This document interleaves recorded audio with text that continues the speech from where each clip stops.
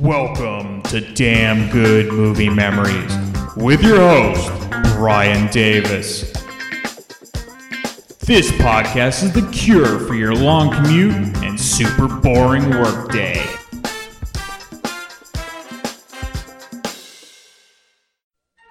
Jenny, Billy, if you're watching this tape, I guess I'm dead. I'm sorry. Billy, you're my best friend in the world. And I want you to have my very favorite thing, the Minnesota Twins. Man, when my grandpa died, all I got was a sweater.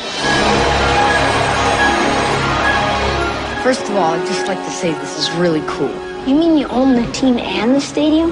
Can I borrow $5? I would like to announce that I've named myself the new manager of the Minnesota Twins. Go away. Billy, it's not that easy. There's a lot to this game. A lot. Know how hard it is to manage? It's the American League. They got the DH. How hard could it be? I gotta go over all this paperwork. Wow, you sound like my dad. Could I, have your autograph? Wow, Shelley Horgable. What a babe. Mom, come on. The guys are watching. Nobody's watching.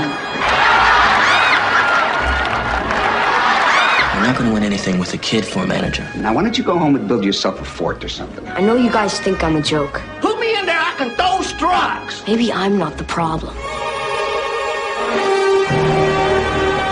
Maybe the problem is you guys forgot how much fun this is.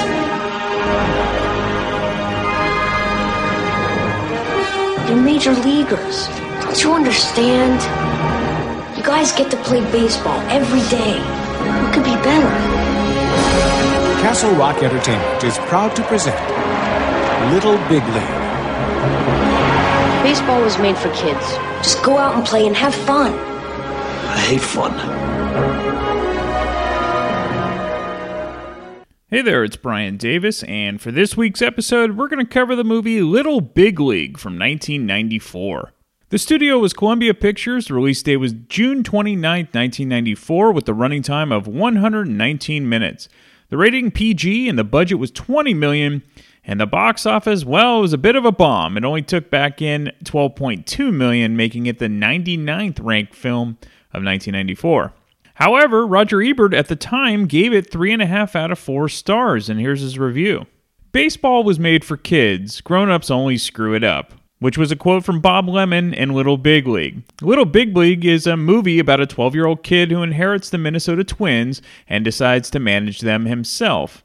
The last thing I was expecting was that the movie would take baseball seriously, but it does. It's one of those rare baseball movies that has a real feel for the game instead of using it as a backdrop for bizarre characters. We're in a world of pure fantasy here, but somehow Little Big League works in alchemy that almost makes us believe this kid could actually manage a team. Luke Edwards plays Billy as a solemn, smart, thoughtful kid who seems grown up for his years. His strategy in dealing with the players is to speak in simple, honest terms. He has one especially effective speech about how they should be grateful for the privilege of getting to play baseball, to step up to the plate where the babe swung his bat, or stand in the same batter's box once occupied by Joe DiMaggio. The movie is canny in the way that it shows how Major League professionals react to this information. The director, Andrew Scheinman, is aware that his material is a minefield of hazards, and that a mistake in tone could take a serious moment and make it ludicrous. He doesn't step wrong. His strategy is to have the adult ballplayers act more or less the way real adults might behave in such an impossible situation. More than once, watching Little Big League, I found myself monitoring my feelings. Is this movie really working? It was. Unlike Major League 2, which used baseball only as an excuse for sitcom situations and recycled characters, Little Big League has the same mystical regard for the game as movies like Field of Dreams and Bull Durham. And even when Billy is dreaming up some cockamamie stunt or trick play that he had learned in an old record book, we find ourselves saying, hey, if it worked once, maybe it'll work again. Like Free Willy, The Secret Garden, Searching for Bobby Fischer, and The Man in the Moon, this is a quote-unquote family movie that doesn't condescend. It takes a 12-year-old hero as seriously as he takes baseball, and nothing is dumbed down for the PG audience. One of the qualities of the film is that it doesn't feel predictable. And that's the end of Roger Ebert's review. The early 1990s were really the peak era of kid-friendly baseball films. Just a year prior to Little Big League, you had The Sandlot and Rookie of the Year. And then a few weeks after Little Big League came out, Disney then released a remake of Angels in the Outfield. And all of those movies made money, except for Little Big League, which for me is a shame because baseball-wise, Little Big League is the best baseball movie gameplay-wise of all those listed. And maybe for kids, it's less about how good the ball players look, but maybe more about the plot around the gameplay, and we'll get into that. Let's get into the main cast. You have Luke Edwards, who plays Billy Haywood. Unlike other films, Edwards was essentially the same age as his character in the film, 13. His career began on TV movies and shows in 1988, and his first film was The Wizard with Fred Savage in 1991. Edwards actually continues to act and produce today for TV and film. Timothy Busfield plays Luke Collins. His career began in the early 1980s on different TV shows, but really his breakout role came in the surprise hit of 1984, Revenge of the Nerds, playing Poindexter. He then landed a critically acclaimed TV role on the show 30-something, which ran for 4 seasons. And film-wise, he played Kevin Costner's brother-in-law in Field of Dreams prior to Little Big League. There are more great character actors in this film, including John Ashton. We covered his career in the Beverly Hills Cop episode where he played Taggart. He also played Eric Stoltz's father in Some Kind of Wonderful. The film has Jason Robards. He has countless of great films, which you should look up. Jonathan Silverman, who was in Weekend at Bernie's, and Dennis Farina. The director, Andrew Scheinman. This was the one and only film Scheinman directed, as the majority of his career was producing films, not directing. Some of his notable films as a producer include The Sure Thing, which had John Cusack, Stand By Me, The Princess Bride, When Harry Met Sally, Misery, and A Few Good Men. He was also the executive producer of 57 episodes of Seinfeld from 1991 to 93. Okay, let's get into the making of the film. So the director, Andrew Scheinman, saw a pile of pictures of young actors up for the part of Billy. He saw Luke Edwards' headshot and said that's what he wanted the character to look like. And Edwards just happened to be the next person to audition for Scheinman. Interestingly enough, Edwards knew very little about baseball, unlike his character, which knew everything about the game and its history. But for me, that's what shows what a good actor Edwards was at the young age, and he totally sells the Billy character. However, my guest, who we talk about, wasn't a fan, so we'll get into that, and I think that's good. We get a different opinion there. Now, the real love of the game came from director Andrew Scheinman and his brother, screenwriter Adam Scheinman. And all of the great dialogue and history that was infused was really well done and just a treat for real baseball fans. And Andrew would coach Edwards basically the basics of the game to get that part right. Luke Edwards was so thrilled to meet all of the professional ballplayers in the film, but Ken Griffey Jr. was, of course, the tops because he was one of the biggest stars in baseball at the time, and he still is very well known. Edwards said that Griffey couldn't have been a nicer person and was a lot of fun to be around. Griffey even pulled out the old shaving cream pie to the face when Edwards was giving an interview to the local press. He was just one of the guys. On the opposite spectrum, as you would expect, Randy Johnson was exactly the opposite of Griffey. Johnson was very quiet and intense and intimidating as hell, according to Edwards and Timothy Busfield. For the actors that were not ball players, the auditions were essentially baseball tryouts, meaning the actors had to prove they were athletic enough to play the game before they even said a line of dialogue. And that dedication to get the right actors to play the main Twins team really shows in the on-the-field playing. Because you watch other sports movies and you can tell the producers went actor first and athlete far second. Major League Baseball shortstop Kevin Elster was coming off a shoulder injury and he'd been playing winter ball, but he didn't make a Major League roster in spring training. He then used the time off to be part of Little Big League. And then in the middle of the 1994 baseball season, he signed with the New York Yankees. But then a player strike happened in August. Elster continued to play in the majors until the year 2000. At the time, Timothy Busfield was up for a main role in A Few Good Men as he played the lead on Broadway. But of course, the film role ultimately went to Tom Cruise. Castle Rock Entertainment decided that Busfield seemed right for Little Big League. The character of Luke Collins is said to have been loosely based on Kent Hrbek, who was a very popular first baseman for the Minnesota Twins during their heyday in the late 80s and early 90s.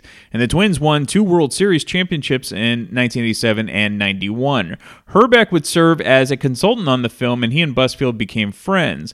Busfield said he was also cast to play the character of Jerry, but after actor Brad Johnson dropped out, Busfield was cast as Lou. In addition to Hrbek, Busfield trained with Kirby Puckett, Dave Winfield, and Chip Hale to hone his skills for the film. Twins manager Tom Kelly at the time also gave tips to Busfield, but treated him like a ball player, not an actor, and it definitely shows when you watch how he moves on the field. Busfield said he also had to learn how to hit left-handed, which is pretty amazing because I couldn't tell watching the film that it wasn't his dominant side. There was a really funny story that Busfield told about facing Randy Johnson. Johnson called the director to the side and says it's not very believable that a left-handed hitter like Busfield's character would even be in the lineup against Randy Johnson because all of the top lefties at the time were given days off when it was Randy Johnson's time to pitch. Even Don Mattingly and Wade Boggs would sometimes take days off. Busfield always got a laugh out of that and said it was the most terrifying experience facing Randy Johnson in the batter's box. Just ask John Kruk. Do a lookup of John Kruk and Randy Johnson. You'll see what I mean. Okay, let's get into the film. So it begins on a Little League field as Billy Haywood, played by Luke Edwards, and his team are playing a game. It's the last inning, and Billy's on deck with a chance to win the game for his team. Billy's best friends are Chuck and Joe, and they're also on the team. Now, Billy is a whiz kid when it comes to baseball history and strategy. However, his baseball skills do not match his knowledge of the game. So before Billy comes to bat, there's mass confusion on the play before, as the lead runner gets in a rundown after a fly ball is hit into the outfield. To clarify, before the ball was hit to the outfield, there were 2 runners on base. The outcome was that all the runners ended up on third base, and the umpire had no idea what call to make. So everyone defers to Billy to figure out the rules since he's got an encyclopedic knowledge of the game. So the call is that the lead runner gets the base and the 2 trailing runners are called out. Billy then gives a reference to a game in 1926 with the Brooklyn Dodgers. Billy comes up to bat and grounds out to the second baseman, and the team loses by a run. His friends hilariously told him to get hit by the pitch before grounding out. However, it's great to be a kid, and the 3 12-year-old boys quickly forget about the loss when Billy's mom and grandfather take the boys out for ice cream. Now, Billy's grandfather, Thomas, played by Jason Robards, is the owner of the Minnesota Twins, and Billy's love and knowledge of the game comes from him. It's so weird. Your grandfather's like the richest man in the world, and nobody here even knows. They'll just think he's a normal person. He is. You think he's richer than Mr. Howell? Who? Thurston Howell, the third. The guy from Gilligan's Island. I don't know. Maybe. What do you mean, maybe? He's gotta be. Billy, your grandfather owns the Minnesota Twins. There's no way Mr. Howell has that much money. Why not? He could. Think about it. If Mr. Howell was all that rich, what was he doing taking a cruise on the SS Minnow? Now remember, guys, eat as many of these as you possibly can for the next 15 years. Because after that, you can't eat anything that tastes good for the rest of your life. Thanks, Mr. H. Yeah, good tip. That's a wonderful tip. Say, you fellas want to go to the ball game with us tonight? I can't. Gotta go to my grandma's. I'm grounded. You're not making up excuses because the Twins are losing. You're not front runners, are you? No way. I'd rather see the worst team ever than go to my grandma's. Okay, it's only May. A lot can happen. Mr. Haywood, are you as rich as Jed Clampett? Chuck?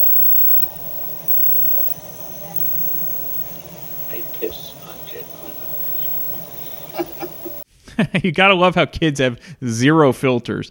Of course, Billy's grandfather is a kid at heart as well, and that night Billy watches the Twins game from the owner's suite at the Metrodome, which is no longer there. The Twins' best player is first baseman Lou Collins, played by Timothy Busfield. After getting a hit, we see him standing on first base with a real major leaguer named Wally Joyner, who was playing for the Kansas City Royals at this point in his career. He actually came up with at the time, the California Angels.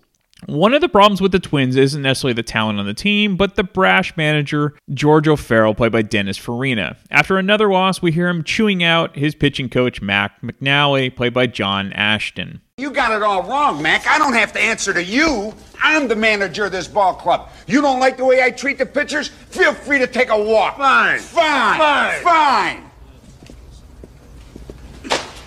Joe, call my wife, will you? Tell her I'm gonna be late. Going for a walk. A long walk! Yeah, well, go ahead. Who cares? Hey, Mac, there are plenty of pitching coaches around this league. Plenty of them. And guess what? Some of them actually fit in their uniform. You fat slob! Oh, you think that's funny, Scales? Well, let me tell you what I think is funny. The thing that you call a swing. Now, you better start hitting, kid, or you're going right back down to AAA. You got that? And that goes for the rest of you clowns that call yourself a goddamn baseball team. You're going to kill me, Hamilton. You're going to kill me. What do you think? I got to give it a 6. That door slam was kind of weak. Billy is allowed to visit the locker room with his grandfather, and he knows the players and has a rapport with them like they are his buddies. Lou is especially kind to Billy, partly because he knows Billy's a good kid, but also because Lou is interested in Billy's mom, Jenny, played by Ashley Crowe, as she is a widow. Her late husband was the son of Thomas, who was the owner. One of Thomas's delights is to quiz Billy on baseball history. One of the questions he gives Billy while walking home from the stadium is, in 1951, who was on deck for the New York Giants when Bobby Thompson hit the famous shot heard around the world home run off of Ralph Branca from the Brooklyn Dodgers? Now, I have always known this because I'm a lifelong Giants fan, and the answer is a rookie outfielder named Willie Mays. Billy then gives his grandfather a trick question and asks who was the first black player to play in the major leagues. Now, the common answer, of course, is Jackie Robinson, but it's actually Moses Fleet Walker, who played catcher for the Toledo Blue Stockings in 1884. And if you're interested more about Walker, there are many different articles about his very interesting and ultimately tragic life. Billy and Thomas have a wonderful relationship, and in many ways, Thomas is Billy's main father figure after the death of his real father. After walking Billy home, Thomas pleads with his daughter-in-law to let Billy go to the game in a week because Roger Clemens will be pitching against the Twins. Now, at the time, Clemens was one of the top pitchers in the game for the Boston Red Sox. And actually, in my opinion, Clemens should be in the Hall of Fame, but the steroid scandal of the 2000s will likely prevent that from ever happening, along with Barry Bonds.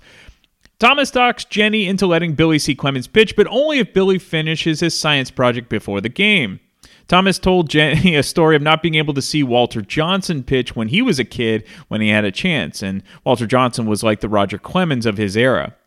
Now, personally, thank you. I got to see some of the greatest pitchers growing up when like Roger Clemens, Randy Johnson, Greg Maddux, Pedro Martinez, and Clayton Kershaw.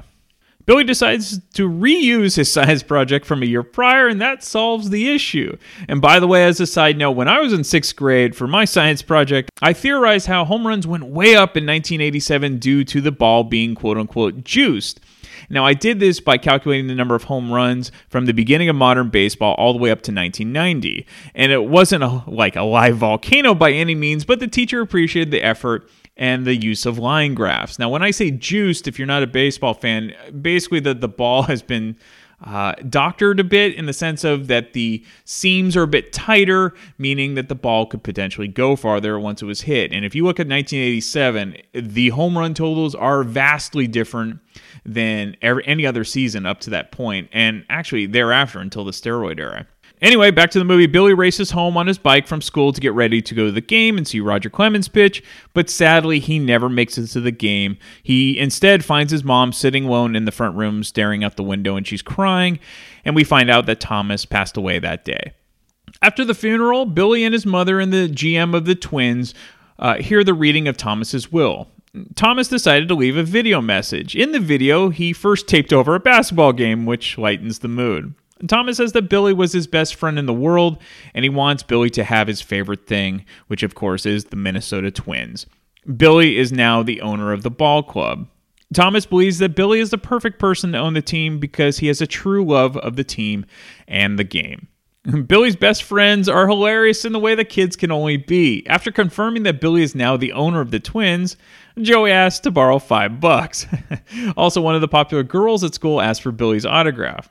After school, the three boys do exactly what I would have done if I was the owner of the team: play catch on the field of the stadium. There's a hilarious scene where Billy is at school and gets called into the principal's office, not for being in trouble, but the general manager of the Twins, played by Kevin Dunn, needs to talk to Billy because Ricky Henderson is available. The principal is very interested, and Billy tells him, well, it's confidential. Billy, of course, would love to have Ricky Henderson on his team, but O'Farrell, the manager, hates Ricky and doesn't want to manage him. Finally, Billy's had enough of O'Farrell's yelling and poor attitude and fires him. But now Billy has to figure out who's going to replace O'Farrell as manager. So who are you going to get to replace O'Farrell? I don't know. Whitey Herzog turned us down. Same with Valentine. None of the good guys want to work for a kid. You should do it. Yeah, right. Get real. No, you get real. You'd be great. Know how hard it is to manage? It's the American League. They got the DH. How hard could it be? Yeah, think of it. You could lead the Twins to the pennant. Manager of the year. Billy, serious, man. The Twins need you. Me. Pardon? Me. My choice is me. Billy, you'd be the laughing stock of baseball. Not if we win. Come on, son, be serious. I am serious. You'd help me, wouldn't you, Mac? Well, Billy, it's not that easy. There's a lot to this game. A lot. It's all situations. Situations and tendencies. And the more you've seen, the more you know what to do. Okay. Try me. What? Make up a situation. Try me. All right. We're playing the Yankees. No one out. Scales is on first. Great speed. Lou's up. 2-1 count. Abbott's on the mound. Lefty. Lonnie's on deck. And remember, he's a switch hitter. What do you do? What's the score? Tie game. What inning? Home or away? 8th. Home. Who's catching? Who's rested in the bullpen? Who's up in the 9th for the Yanks? Stanley. Everyone. 7, 8, 9. Okay. I'll let Lou hit away. With Mattingly holding Scales, he's got that big hole to hit to. No, see, that's what I'm talking about. You got lefty against lefty. Lou's a good bunter. You only need one run, so you sacrifice the go-ahead run to second with only one out. No. You sacrifice him to second, they walk Lonnie and bring in Steve Farr to pitch to Spencer. So you've taken the bat out of our two best hitters, our 3 and 4 men, and we've got Spencer, a righty with no speed, against Farr in his palm ball. Which means... double play. You can pinch hit for Spencer. Now you've taken the bat out of our 3, 4, and 5 hitters. Not exactly a great trip to the heart of our order. Any questions, Mac? Yeah. What's he need me for? Now that's a great scene. I also love the line from Chuck, well, it's the American League. They got the DH. How hard could it be? So the commissioner of baseball approves because it's a great publicity coup for Major League Baseball. Plus, Billy uses the old, well, if it's okay with the commissioner, it's okay with my mom to be the manager of the Twins. The press, of course, loves the announcement of having a kid as a manager of a Major League team. However, the players, with the exception of a few like Lou and pitcher Bowers, played by Jonathan Silverman, are not very enthusiastic, and they think they're going to be the laughingstock of the league. And one player in particular is more worried about his upcoming free agency value rather than the team actually winning. Billy decides to be upfront with the players. He tells them to give him a chance. If they do and they don't start winning, well, Billy will fire himself. They have nothing to lose. Billy tells them he's dedicating the season to his grandfather. So if they don't win for him, win for his grandfather. By the way, the Minnesota Twins team includes 2 real ball players. One active at the time, which again was Kevin Elster, who played shortstop. The other was a retired first baseman and outfielder named Leon Durham, who played for the Chicago Cubs back in the 80s. Now, the first game for Billy as manager starts off pretty embarrassing for him as he's seen on the big screen with his mother wiping off his cheek. Is electrifying a big sellout crowd to see what the boy wonder can do. Okay, that's it. Let's go. Come on. Game's about to start. Mr. Haywood is a busy man. Let's go. Good luck, honey. Thanks, Mom. Is this the lineup card? Wow. Let me see this. Look, Billy, I don't want to add any extra pressure, but Shelley Hogaboom is sitting in section 121. Really? Man, I can't believe he didn't start Wedman. He kills the tires. Look, guys, I gotta go. Hey, wait a minute. You got something on your face. Mom. Come on. The guys are watching. Nobody's watching.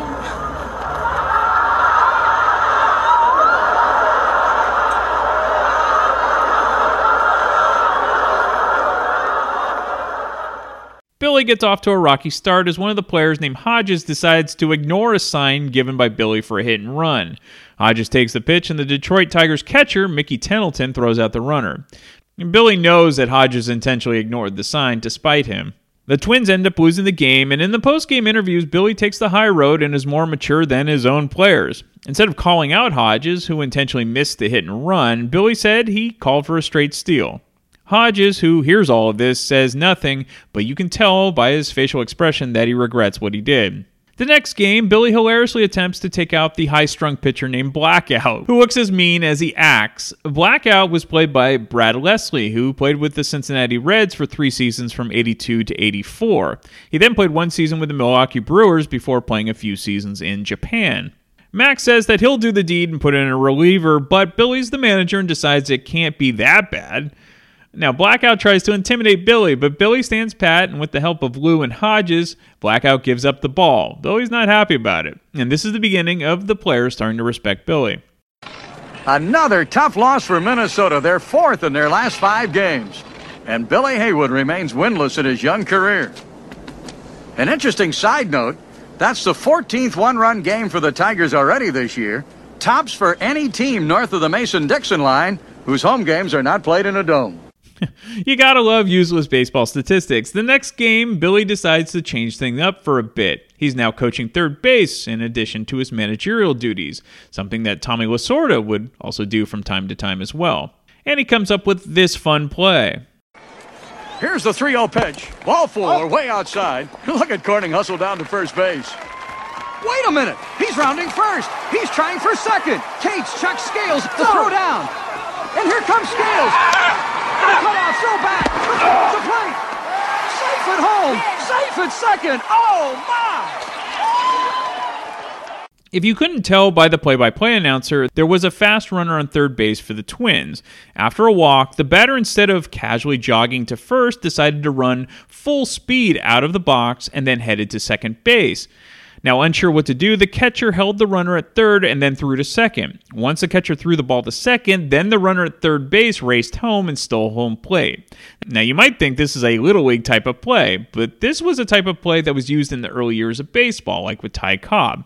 And frankly, more action instead of today's strikeout or home run would be greatly welcomed. And just like that, the guys start having fun and playing better, which of course leads to a movie montage of big hits and great catches. And by the way, the baseball play again is just top notch in this film. It's obvious that in addition to the real big league players, minor leaguers were used for the live action as well. And this montage translated into a 6-game winning streak for the Twins. Off the field, Lou and Billy's mom begin to date. Billy has no issues with it for now because Lou's a great guy, but more on that later. Next up for Billy is his first road trip with the team, and as he discovers, the players often act like little leaguers during their hotel stays. Oh! Fight! How could that miss? Now, William, I cannot stress this enough. You've got to allow for the win factor. It's vital. You understand? Wait a minute. Wait a minute. McGreevy, 1 o'clock. Thank you. Thank you so much. Come on, baby. Oh, that's too easy. His head's so big, it's not even fair. Need one. Sweet. Give it 3 feet to the left. Bum's way.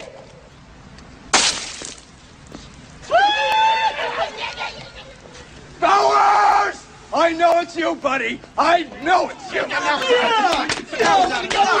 Let's go. Nice shot. Evening, boys. Hey. I was just watching.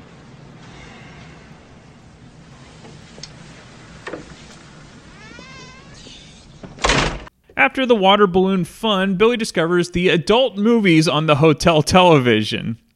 This means that Billy gets 0 sleep, which means he falls asleep in the dugout at Fenway Park. Come in. Nurse Lewis, Nurse Richards.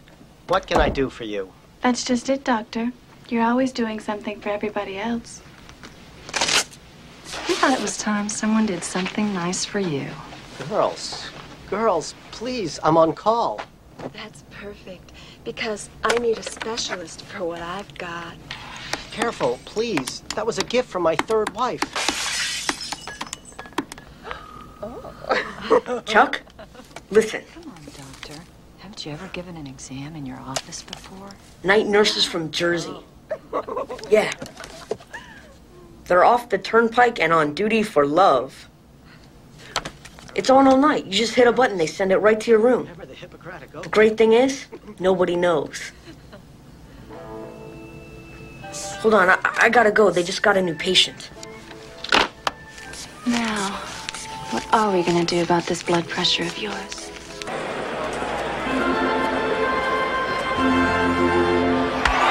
Line drive, base hit, and the Red Sox refuse to quit. Man on first and third, and only one out. How sad. Another tragic victim of the night nurses from Jersey. I thought you might want to get up for this. The go-ahead runs on first. What? Sorry.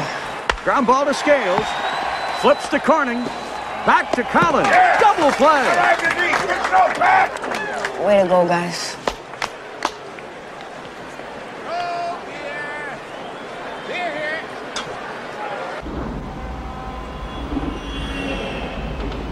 Now, how's it go again? A cowboy rides into town on Friday. He stays 3 days, and he leaves on Friday. How did he do it? All right, one more time. Sure. Okay, there's a cowboy. Right. He rides into town on Friday. They're off the turnpike and on duty for love. Next stop is New York and Yankee Stadium. The only player that hasn't bought into Billy's managerial style is starting pitcher Mike McGreevy. He almost gives up a home run to Paul O'Neill, but the right fielder of the Twins makes a great catch to Rob O'Neill. It looks like McGreevy is intentionally playing poorly to get off the team and to be traded, but Billy calls McGreevy's bluff and tells him that they're not going to trade him, and if he wants to pitch like crap, that's on him, because the market for a pitcher with a terrible ERA is not going to be very lucrative. So McGreevy begrudgingly gets the message and amazingly starts to pitch better. And this is where the film gets a bit tropey, but not enough to ruin it for me. Now that the team is starting to have success and Billy isn't considered a joke, the pressure to continue being successful is starting to cause Billy to grow up faster than anyone wanted. Want to sing? Yeah, come on in.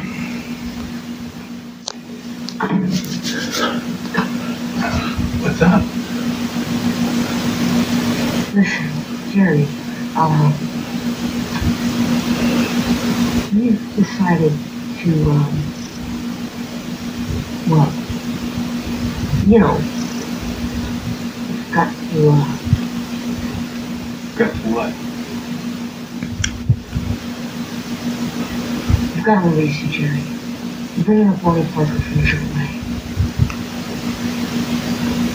What are you talking about? Did you do this to me, Billy? I thought we were friends. You are.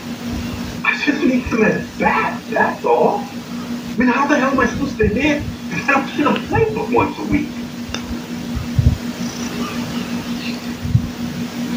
I can't believe this. How do you think I feel? You're my favorite ball player of all time.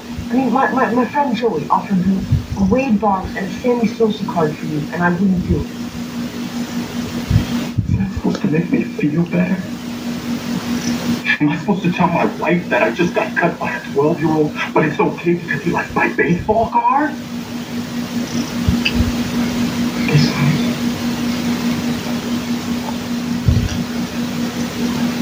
you're making a big mistake. I'm not through yet.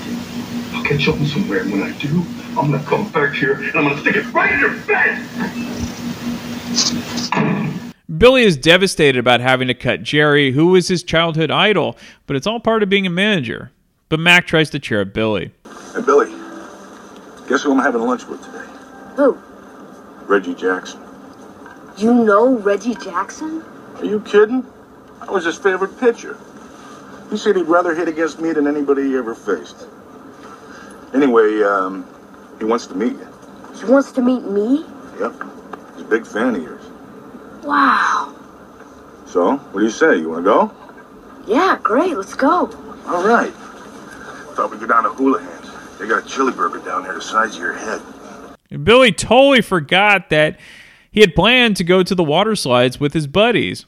But look, I would have forgotten that as well if I had a chance to meet Reggie Jackson. And to make matters worse, his mom got the hotel bill that had Billy watching Night Nurses from Jersey 11 times.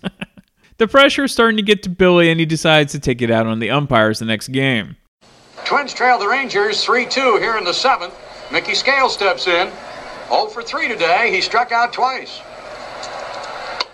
There's a bunt down third. Palmer charges. Scales digging for first. Barehanded pickup. The throw to first is wide. Palmeiro with a sweep tag, and Scales is out at first. What?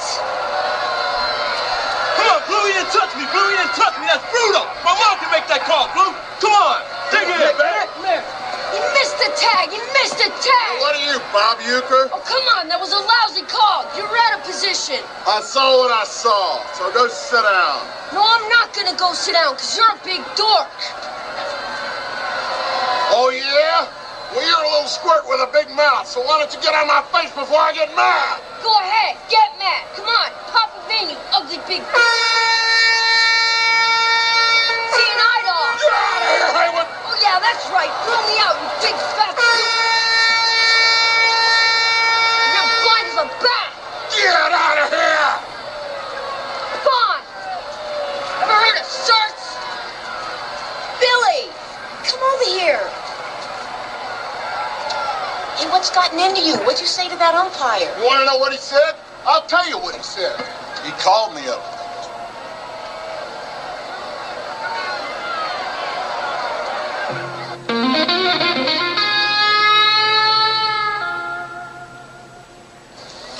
The way I see it, I've got to do what's best for Bill Haywood. So, for now, to avoid a more severe penalty, I will submit to my mother's suspension. But I don't agree with it. Bill Haywood must be allowed to speak his mind to an umpire. Otherwise, he cannot fully do his job. I love that he's talking in third person, just like Ricky Henderson used to do. So Billy's friends are annoyed with them, and Billy is also a bit jealous that part of his mom's attention is now being given to Lou. So, what will happen? What will be the impetus for Billy getting back to what made him a successful manager to start with? Well, it's up to you to find out in the final 45 minutes. The ending is not as predictable as you might imagine. Now, for the era of kid baseball films, Little Big League isn't as good as, say, The Sandlot. I think that's the gold standard. But it's not as campy as something like Rookie of the Year. And I think the film is really underrated and deserves a viewing if you haven't seen it. And having so many top big leaguers at the time appear in the film really adds credibility to the film. In addition to the guys I mentioned earlier, you also get to see Ivan Rodriguez, Rafael Palmeiro, Tim Raines, Sandy Alomar Jr., Carlos Baerga, Alex Fernandez, Eric Anthony, Dave Magadan, Lenny Webster, Dean Palmer, and manager Lou Piniella. While I won't give away the ending, I have to play this fun locker room scene where the guys try to help Billy with his math homework. Still doing your homework? Yeah. You know we got a relatively big game today, kid. Yeah, well, I got a relatively big math tutor. Can't have this hanging over my head. Math, huh? You know, I've always heard that it helps to write it down.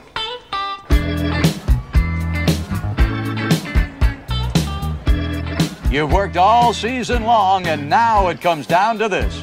You wonder what goes through the minds of the players and the coaches in pressure situations like these. If Joe can paint a house in 3 hours, and Sam can paint the same house in 5 hours, how long does it take for them to do it together? Wait a minute. You never said this was a word problem. Scales! Get over here. What's up, Mac? If I can paint a house in 3 hours, and you can paint it in 5, how long will it take us to paint it together?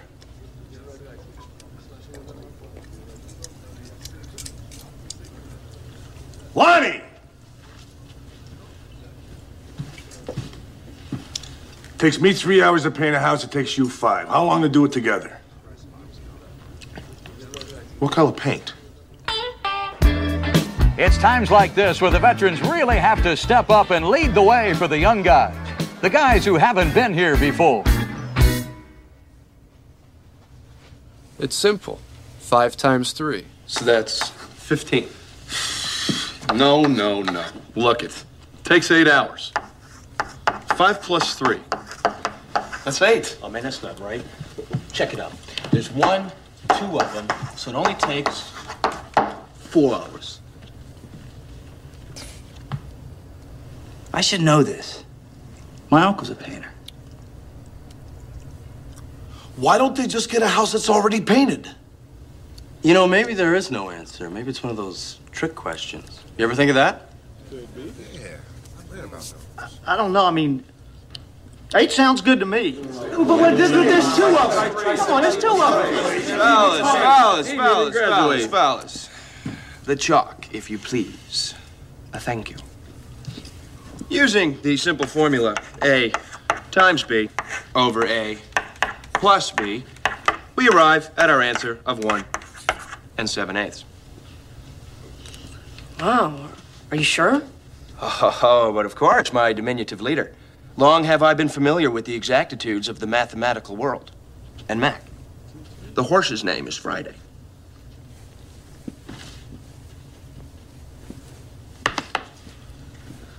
Well, great. Now that the pressure's off, let's go win a ball game. Also, make sure you watch the after credits for a funny little scene related to the last clip. All right, some fun facts. So Ashley Crowe plays Jenny, that's Billy's mom. Her son is named Pete Crow Armstrong. He's a professional baseball player, and he was drafted by the New York Mets as an outfielder in 2020. He's now on the Chicago Cubs because he was part of the Javier Baez trade in 2021, which sent Baez to the Mets. How cool is that? Now, as I mentioned, Little Big League did not do very well at the box office, partly due to the influx of other kid baseball films only a year prior, like The Sandlot and Rookie of the Year, along with the fact that the players' strike of 1994 happened not long after the release of Little Big League. So it's possible the burnout factor and being viewed as an inferior version of the other 2 films really harmed Little Big League. Also, which probably didn't help Little Big League, there was another very popular kid movie out at the time called The Lion King. So, like a lot of cult classics, this film got renewed life from home video and cable. Timothy Busfield was just in awe of Ken Griffey Jr. So Griffey was asked if he could hit a home run in a specific section of the stadium as the cameras were positioned there. And first pitch, Griffey hits a home run. Unfortunately, it was slightly off in a different section. So the director, apologetic, explains the cameras missed it and if he could do it again. And Griffey says, no problem. So Busfield noticed that Griffey broke his bat on the home run swing prior. And Busfield asked if they could hold up so Griffey could get another bat. But Griffey said it was fine and proceeded to hit another perfectly placed home run with the broken bat. He had the ability to hit the ball wherever he wanted. It was amazing, he said. So Ricky Henderson is mentioned in the film but never shown. The Ken Griffey Jr. role was originally meant for Ricky Henderson. John Gordon, who was the announcer for the Twins in the film, but went by the fictional name of Wally Holland, in reality, he was the real Twins announcer, radio announcer, from 1987 to 2011. John Miller, who is currently the San Francisco Giants announcer and broadcasted for ESPN for many years, he actually auditioned for the role, but it ultimately went to John Gordon. The character of Thomas Haywood was depicted as being very similar to Carl Pohlad, the real-life owner of the Minnesota Twins at the time of the film. This includes both holding large financial fortune, and he also owned the Twins from 1984 until his death in 2009, after which the family heirs took inheritance of the team. Now, the main team in the original script were actually the Kansas City Royals, before they ultimately were rewritten for the Minnesota Twins, because it was much easier to shoot the scenes in the Metrodome, which is an indoor stadium, and you wouldn't have to deal with the elements like you would at the Kansas City Royals outdoor stadium. All right, as I mentioned, we do have a special guest. It's Chris Czynszak from the Decibel Geek podcast. And so he's a big baseball fan. We have a great discussion, not only about the film, but also a little baseball trivia of the early 90s, which was a lot of fun to do. So even though you can't get baseball right now because, well, it is football season, but you can download this at any time, and hopefully the players won't go on strike, much like 1994. It's kind of ironic we're doing the movie now, around the same time that the last time there was a work stoppage was back in 1994. But in any case, you're always going to have these films, and you're going to always be able to download them, and I'll be back next week with yet another random movie from my DVD collection. Okay, we're back with Chris Czynszak from the Decibel Geek podcast. And of course, he is the founder and still owner of the Rockin' Pod convention, which started back in 2017. I went to Rockin' Pod 2 and 3 and had an absolute blast and finally got to meet Chris in person. Of course, Chris has been on the podcast multiple times, so it's great to have him back, and it's great to talk about Little Big League. So welcome back, Chris. Hey, thanks for having me back, Brian. It's great to be back.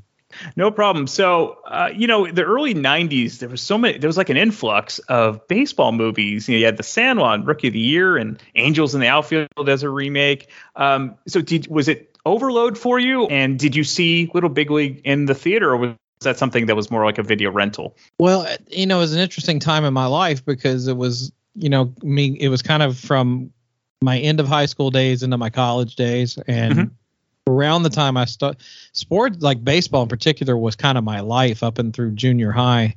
And like I played ball and everything. I took it very seriously, collected baseball cards, all of it. And then once I picked up the guitar and started playing in bands, it kind of took a back seat. So it was around this time, like literally, and I'm sure we'll get to the comparisons between this movie and Rookie of the Year. Sure. But Rookie of the Year was kind of the tail end of my time really paying attention to a lot of baseball movies, which I kind of liked it. But, by this point I was like 17. So I think I was a little older than the target audience for this. I do remember when this movie came out, and I watched it again today. I rented it today just for this. Oh, well, thank you. Oh, no problem. Because I was like, I think I've seen this, but when I saw it, had to have been relatively close to when it came out, maybe on cable like a year or two after. But yeah, it was. But as far as baseball movies in general, no, man. I mean, the more the merrier. Like, I would loved A League of Their Own. I loved 8 Men Out. I loved Field of Dreams. I don't know if you know about this one. It's really, it's got some really crappy acting in it, but it's still a fun baseball movie. Did you ever heard of a movie called Talent for the Game? Who's in it? Edward James Olmos is the star of it. It sounds familiar, but if I've seen it once, and maybe it was on TV. But he plays a former catcher, and he's a baseball scout for the Angels. Okay. And that's for discussion for another day. If you end up watching it and liking it, let me know, because I'll come back on it. Because even though it's one of those movies that's bad, but I love it. So I'll talk about that one all day. But it was interesting to go back and watch this one. But no, sports movies I love sports movies, and the more the merrier. Well, it's funny you mentioned that. We'll kind of go on a little bit of a tangent. Did you ever see the movie? It's just called The Scout with Albert Brooks and Brendan Fraser. Yeah, I love that movie. Yeah, for me, the first half's the best, and then it tails for me. But I love the beginning when he tries. Yeah, it turns into like a psychological drama. Yes. Like halfway through, and it's like, oh wow, this took a dark turn all of a sudden. Yes.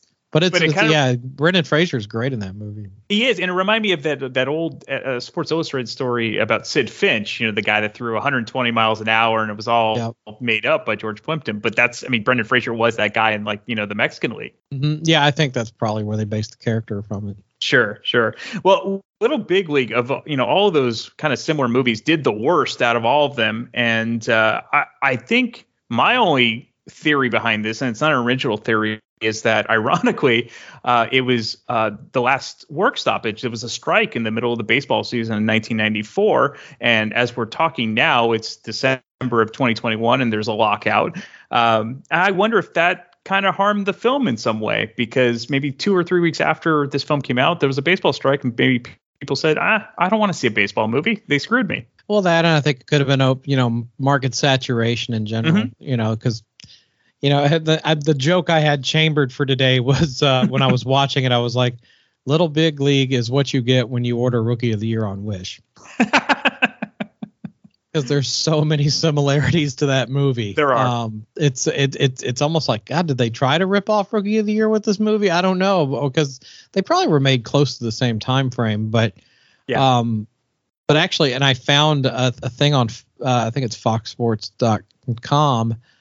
It's an oral history with a lot of the actors and baseball players. An article that came out like a year ago, and it's very in depth. And you should read that if you haven't checked it out yet. Okay. One thing I did like more than Rookie of the Year was I liked about Little Big League better was I was really impressed with the gameplay. I thought that the baseball scenes looked realistic, unlike most of these types of films. And I think it also helped that they got real ball players. So what did you how did you feel about that, watching the gameplay and then also seeing the actual major leaguers of the era? Oh yeah, that was probably the A+ for me on this movie was the realism of the baseball. And and then I'm a nerd like you are, so I started digging into IMDb and looking through all this stuff and like a lot of the guys that were actors were former players, and then they even got Kevin Elston, who was an active player at the time, to be in the movie.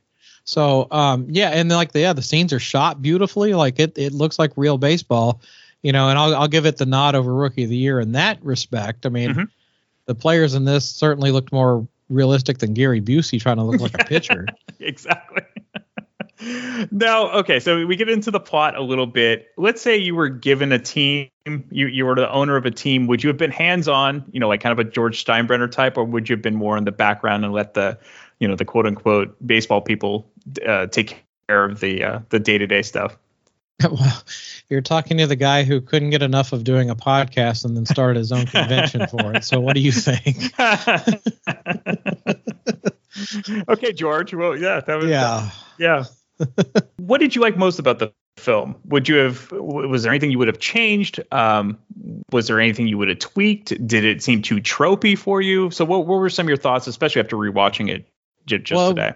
Yeah, I guess, on the pro side, the stuff I liked, the gameplay was really good. I thought, and I thought for the most part, the actors that were the players did a good job. I mean, some of the stuff was a little hokey in parts. It was a little strange to see Jonathan Silverman in such a bit part compared, because he was kind of a starring guy before this, and he kind of faded away real fast after this movie, which was kind of weird. But I like that. The one thing I would have changed, I'm not a big fan of the kid that was the star of the movie. I didn't think he was that great of an actor myself. I would have changed that, probably gotten a different one. And then, Timothy Busfield is the kind of the big star player on this team. And I thought that was funny because, everybody remembers him as basically the asshole brother-in-law in Field of Dreams. That's right. Exactly. And it's probably like, I get to be one of the players, and I have to be a nice guy in this one.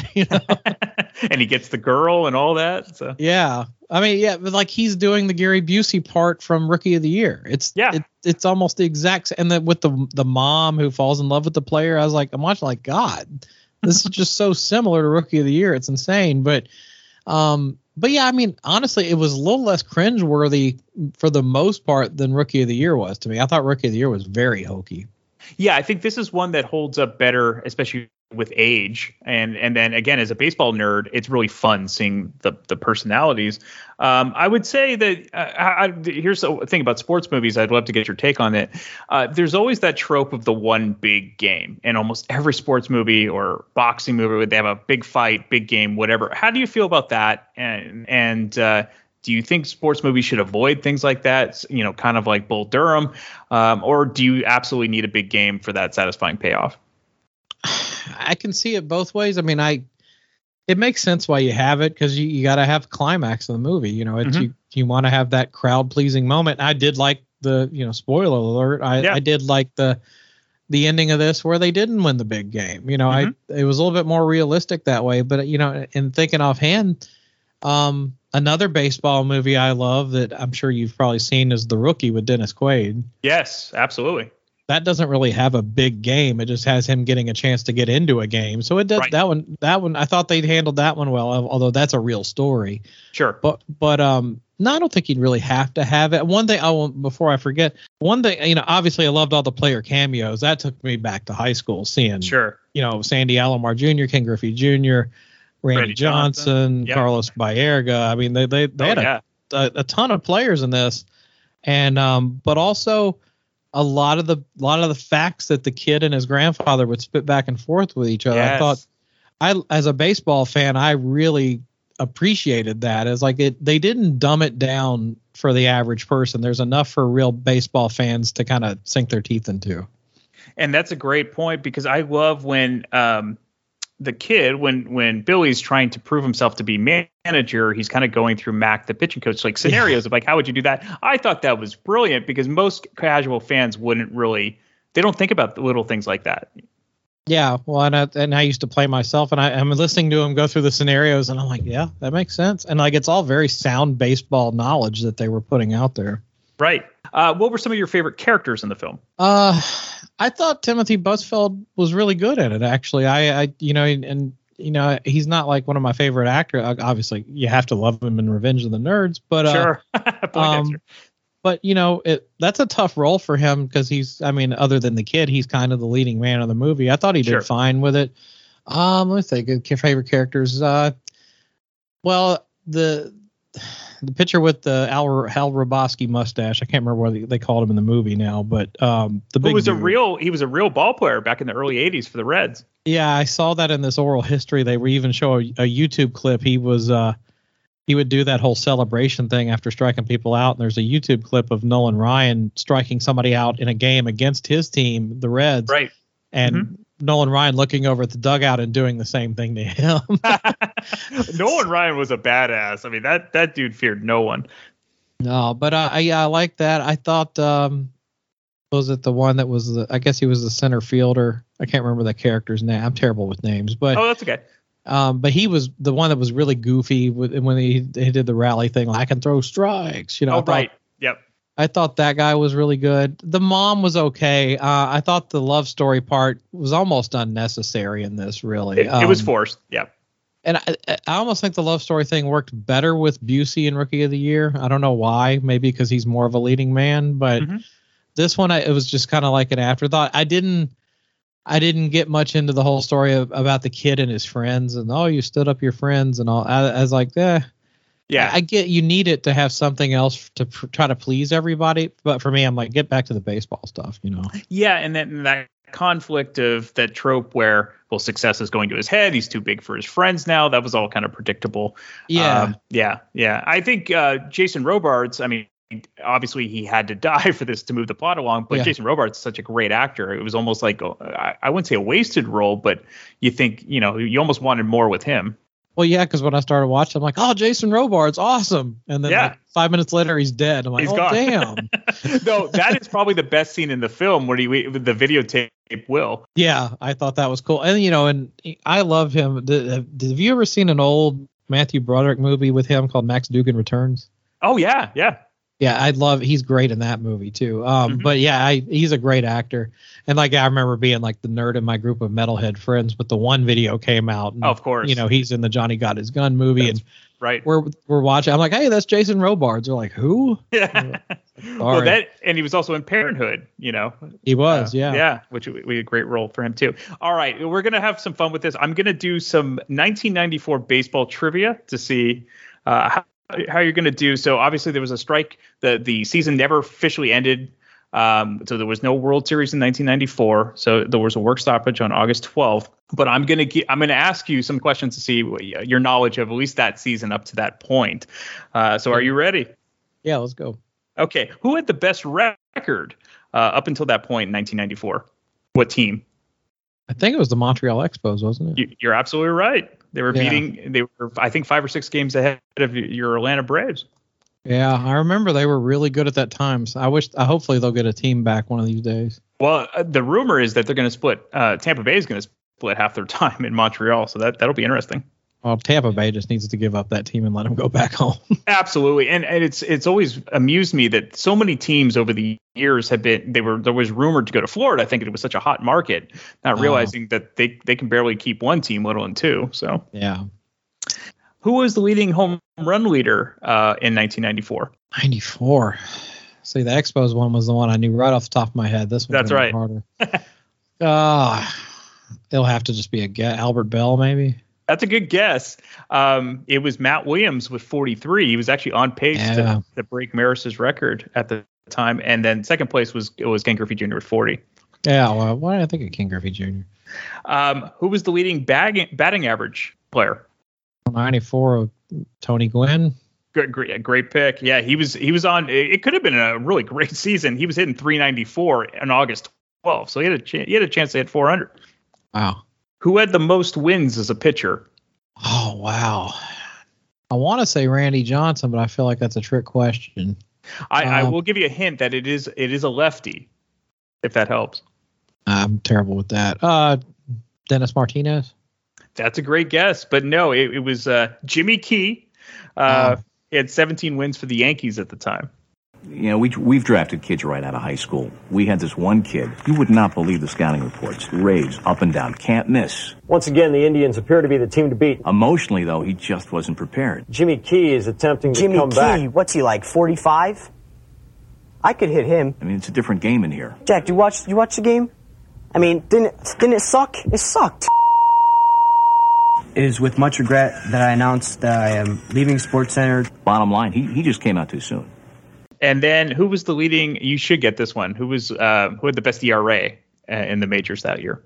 I have to imagine Greg Maddux. Absolutely, he had a 1.56 ERA, which is phenomenal. Yeah, it's of all seasons to have a strike. You know, there was a lot of cool stuff going on that year. Yeah, you could have the home run record broken, batting average for 400 possibly, and then the Expos had a shot to actually make the playoffs and go to the World Series. Yeah, very unfortunate. So again, we can compare those movies I had mentioned before between The Sandlot, Rookie of the Year, Angels in the Outfield, Little Big League.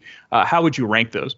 Well, you got to go. I have to go with Sandlot first. That movie's just magical. So Sandlot. So after Sandlot, I've got Rookie of the Year. This one, Angels in the Outfield. Yep. I can't really even vote for Angels in the Outfield. I don't know that I've ever watched it. Have you seen the original from the 50s? I haven't seen that one either. Okay. So I guess I don't even want to count that. I guess, it's funny. In the first 15, 20 minutes of watching this today, I was just like, this sucks. This is not good. I'm just being honest. No, absolutely. That's what I want. And then the more it picked up and the more I got into why, I was like, this actually isn't bad. And then I started doing my research and reading on it. And I'm like, damn, this actually is really good. So I had my mind change in like the course of an hour. I would put this ahead of Rookie of the Year now. Yeah, at this point. Do you think the movie was too long? Because it is basically 2 hours long. And, and it's a slow burn.